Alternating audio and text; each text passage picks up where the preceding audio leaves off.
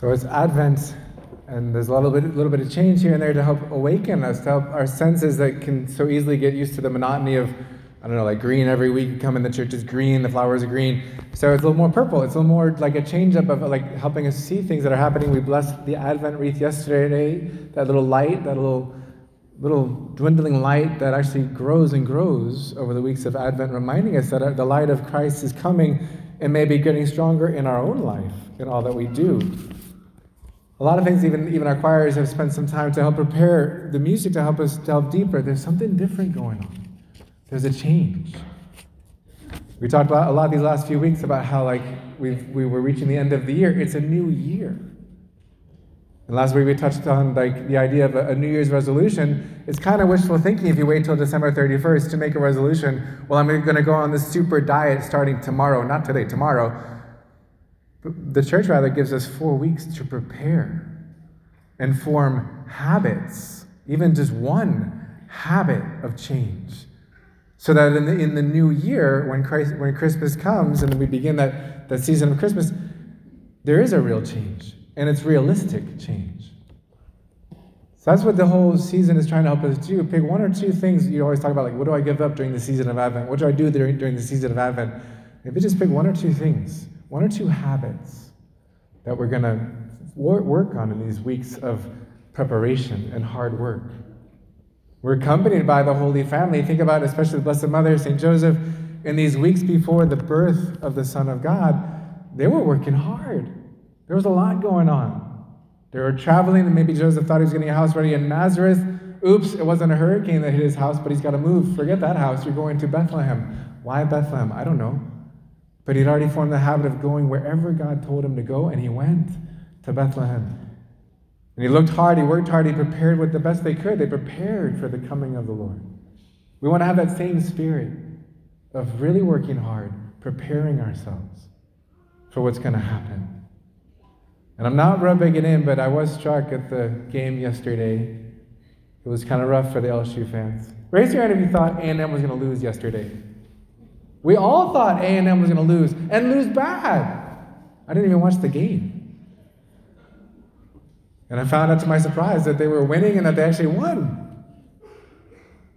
Did you feel like LSU wasn't prepared? Did you feel like they hadn't gotten their game mindset there? They were not in the game? And as much as it hurts to feel like they did that yesterday, the whole point of the message in the gospel today, don't let that happen to me in my spiritual life. Don't underestimate the gravity of the preparation required to live the Christian life and to be ready when our Lord calls on us. It's not the ways we would expect. It's not the things that the mindset of the world has us focused on, shopping, making sure I got my Christmas list done. That's not even close to what Jesus was focused on in this season. Who'd have thought that the Aggies would have been the ones to knock out LSU last night or win that game? It's not, they were caught unprepared. I can't let that happen to me in my spiritual life. I can't be content, overconfident. Oh, I'm doing just fine. I've got my check box is all done. I'm here at Mass on Sunday, good. All right, went to confession 20 years ago, I think. I got my child baptized. We're good to go for a long time. As if that's even close to enough. If it doesn't work in football, and it doesn't, why would we think it should work in life itself? In my Christian life, in my heavenly journey?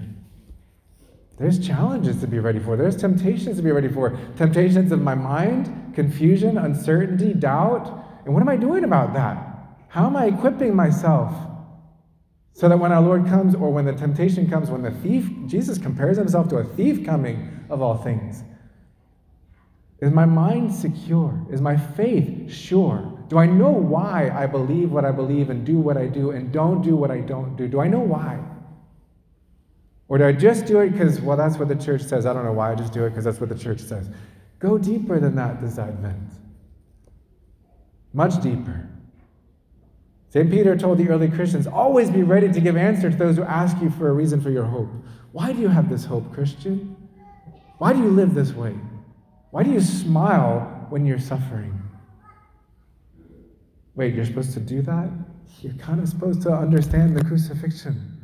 You're kind of supposed to understand, we're all supposed to understand, that suffering isn't going away, but the Christian lives it differently. Am I ready for that? No, now is 4 weeks to maybe pick that as an area to embrace little difficulties during the week. Or if my day's been awesome, maybe I'll create a little difficulty by not having the chocolate cookie for dessert. That's the idea of you're trying to toughen up the skin a little bit, thicker skin to handle the difficulties that do come. Am I preparing myself? I just invite us to really focus on it's 4 weeks of a habit, 4 weeks of a point of work, so that unlike LSU, I'm not overestimating myself and underestimating my enemy, and presuming I've got so much time to worry about existential things of heaven later on when I have time and I retire, then I'll have time to get more involved in my faith. That's the whole point. If you're thinking that, you're thinking wrong. Our Lord's emphasizing it. You don't know the time the thief is coming. You just know that he's coming. In our military, all of my 1 year in the military, in our military, how often do they drill? At least every week, if not every day? How often do they square it away? How often do they have inspections every single morning? An inspection. Advent is like an inspection. The church kind of challenges us to look at ourselves in the mirror, look at our faith life right now. Be ready. Are we ready? When I failed my inspection and my shoes were not polished, there were consequences. To help teach us to not have that happen when it counts. Today the consequences are small, but the whole point is, if you're faithful in little things, you'll be ready for the big ones when they come.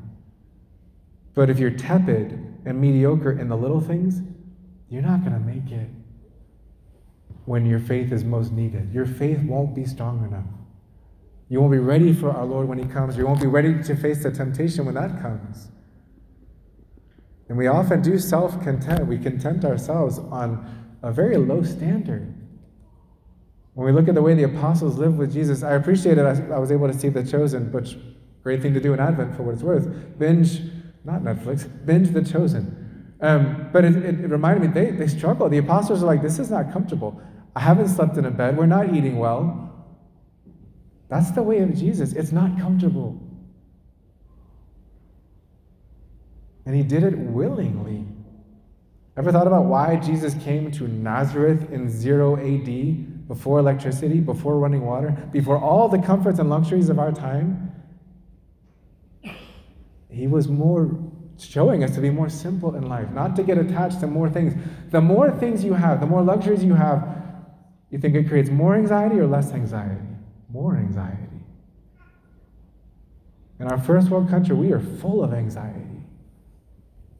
The more technology we have, the more we're afraid of the securities for that technology. We just simply ask the Holy Spirit to guide us in the season of Lent, to detach our hearts from things that we don't want to be attached to, and to fill our hearts with the things that are going to help us be ready for Christmas, to be ready to live in a new way of life, with new habits of life, when Christmas and the new year come. It's not just one more Advent to be just like every other, where yes, maybe I remember to put the Advent wreath out, and that's it. But it's supposed to be a life-changing 4 weeks. A life-changing season. For what it's worth, a lot of apps now, like Hallow and Exodus 90, all those apps, they're offering little things you can be doing, things you can be listening to, forum.org, etc. Just a lot of things that, instead of listening to the news every morning or whatever podcast, make a change. And listen to one of these things. There's several book studies taking place for the Advent season to help people, not just as individuals, but even supporting one another in a group, to go deeper into their faith. To go deeper into their experience of our Lord's love at Christmas. It's a season of joy and of love. I'm not focused on shopping. I'm not anxious about making all the sales work for me. There's other things that are supposed to be going on right now.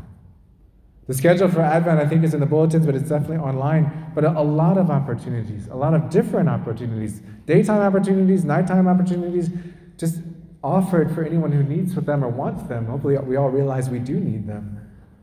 To have more time to spend not on social media or at work, but with our Lord himself. Remember who was there at Bethlehem? Not the ones you would have expected. All the Jewish leaders and the leaders of their faith, the spiritual leaders, they weren't there. They had not been ready. Their faith was in the wrong place. It was a bunch of lowly shepherds and some foreigners. Do I choose to waste time with Christ in the manger and adoration or at Mass? Do I choose to make more time to spend with Jesus in the feeding trough on the altar? Because that's where he wants to be found. Is he worth my wasted time? Or is he less important than my Facebook feed or my Twitter or my TikTok or whatever else? Show him this Advent, or form a habit of showing him that he's first. Mass is boring, we say to ourselves, but I'll take some responsibility for that. Sometimes it's our fault. We do everything we can to make it better. But at the end of the day, it's also like, what's my own inner disposition towards the Mass? Can I change that this Advent season? My own interior disposition. Like when it's game day, you're psyching yourself up for the game. Do I try to psych myself up for what I'm about to partake in just a few minutes? It's a mental thing. Because if you come into the game mentally unprepared, you lose. But sometimes we come into Mass mentally unprepared. And guess what? We get almost nothing out of it. And it's no one's fault but my own. We prepare ourselves for what our Lord wants to give us in giving us his very self. In Bethlehem, you see it. God so loved the world that he gave his only Son. In Holy Communion, you feel it, you experience it. God so loved you that he gives you today his only beloved Son. We can't be indifferent to that. There's nothing boring about that. There's nothing about fishing or hunting or some other thing that I would choose and pass up that for some other thing. The Holy Spirit walks with us, nourishes us. We simply ask for his help because by ourselves we do struggle. By ourselves it is hard. Our Lord came to give us what we need to follow him more closely so that our lives actually successfully do reflect him a little better after 4 weeks of an effective Advent. Amen? Jesus, Mary, and Joseph,